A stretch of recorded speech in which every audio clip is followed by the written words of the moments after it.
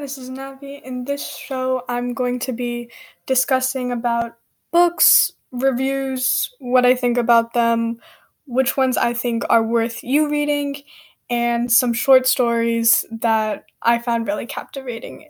In this week's episode, I'm going to dive into the Divergent trilogy and why I think it went downhill really quickly, especially in the third book. Okay, so I'm mainly going to talk about the third book, Allegiant, because that's really where the story just plummeted.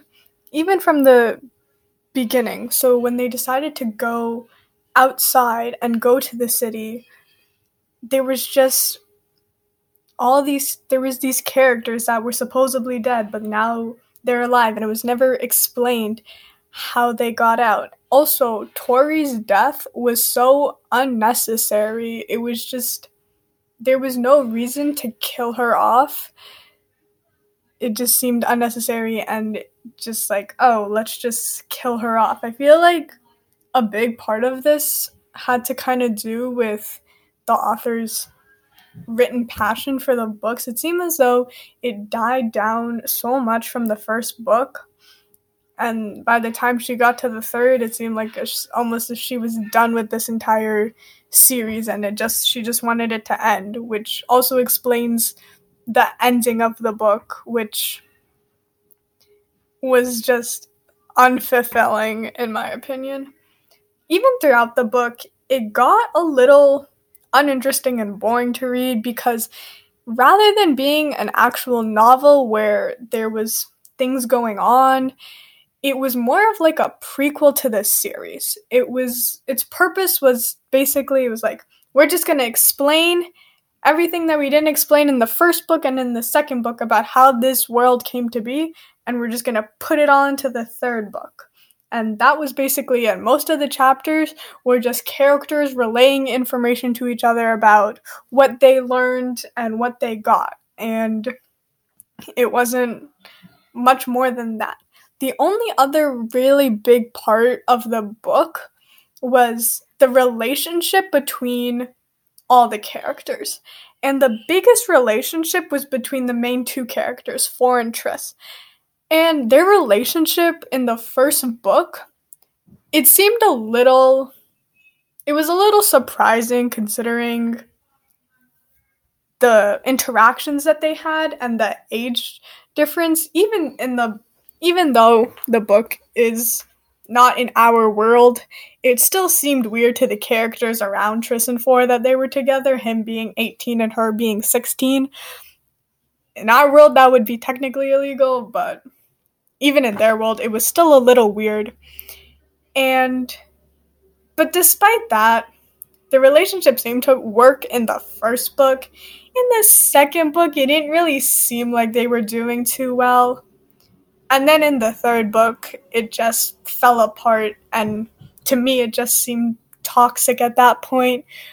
Four and Triss would promise each other. Their biggest thing was that they promised each other that they wouldn't lie to each other.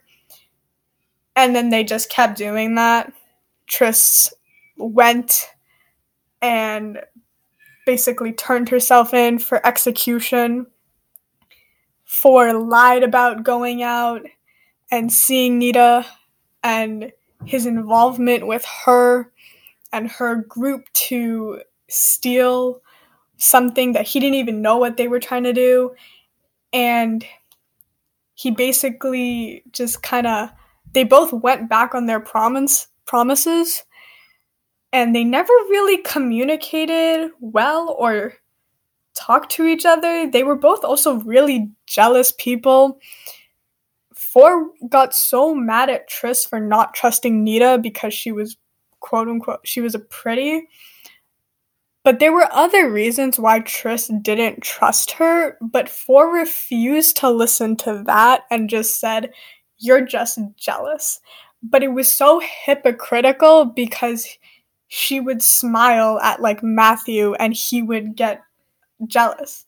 So it didn't make sense that they just didn't trust each other at all, and that they would be so jealous. I feel like they never really had an actual emotional connection or attachment to each other.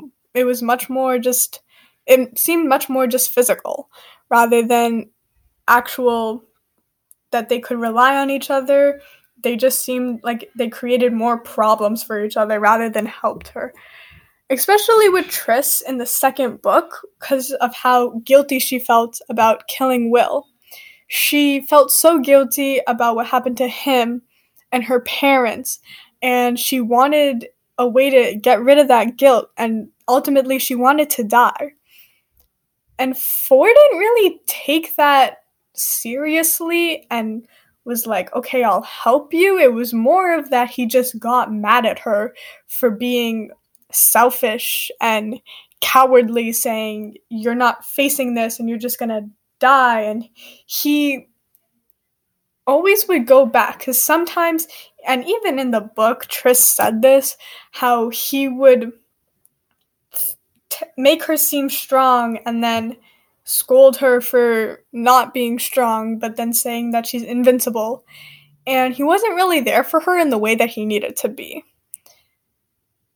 Especially with everything about in the third book with her mother and her brother.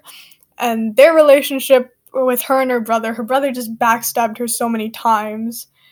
And I still don't understand why at the end she sacrificed herself to save him, or to stop him from going, but she did anyway. And I think the big thing about Triss dying, I feel like that was just the author's way of saying this will be an easy way to end the book. To end the series is to just kill off the main character. I think killing off the main character in general in novels or in any TV show is okay. It can be done if it's done in a fulfilling way that honors the character and their actions, and it moves the plot along in a good way. I feel like it's more than necessary to do so.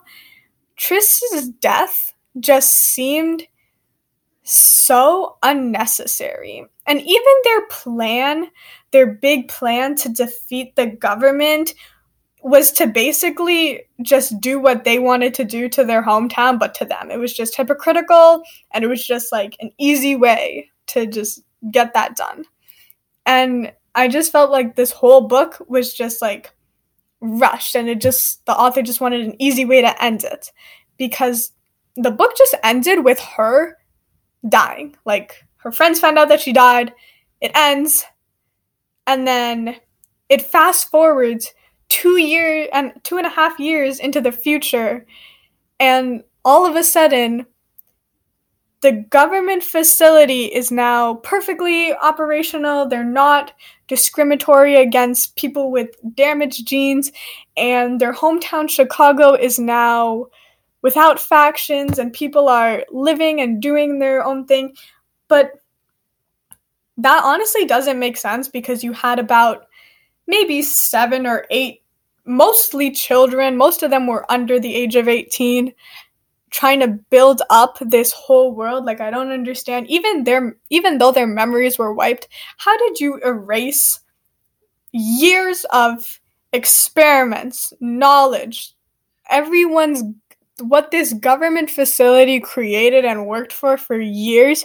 You just wiped it away and started fresh. And in only 2.5 years, you were able to rebuild it from the ground up. Same thing with your hometown, with only a handful of people, most of them being children.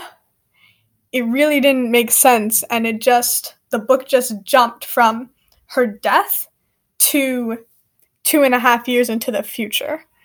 And even so, the book didn't really talk about what happened afterwards. The entire thing ended with Triss's funeral and how Four was ziplining down and spreading her ashes. It really seemed just like a cheap, easy way to end the story. And I don't think that was fulfilling, especially because of how much hype the first book got. And it was a really good book, the first one, but then it just was such a terrible, cheap ending to a series that could potentially have been really good. Also could do with the fact that when this series came out, it was after The Hunger Games, which was already an amazing, popular dystopian novel, and I feel like it was trying to compete, and then realizing that it couldn't, it just had this cheap ending that made so many of the fans or people that were actually into the books just not want to go back and touch it ever again. Thank you for listening and have a great day.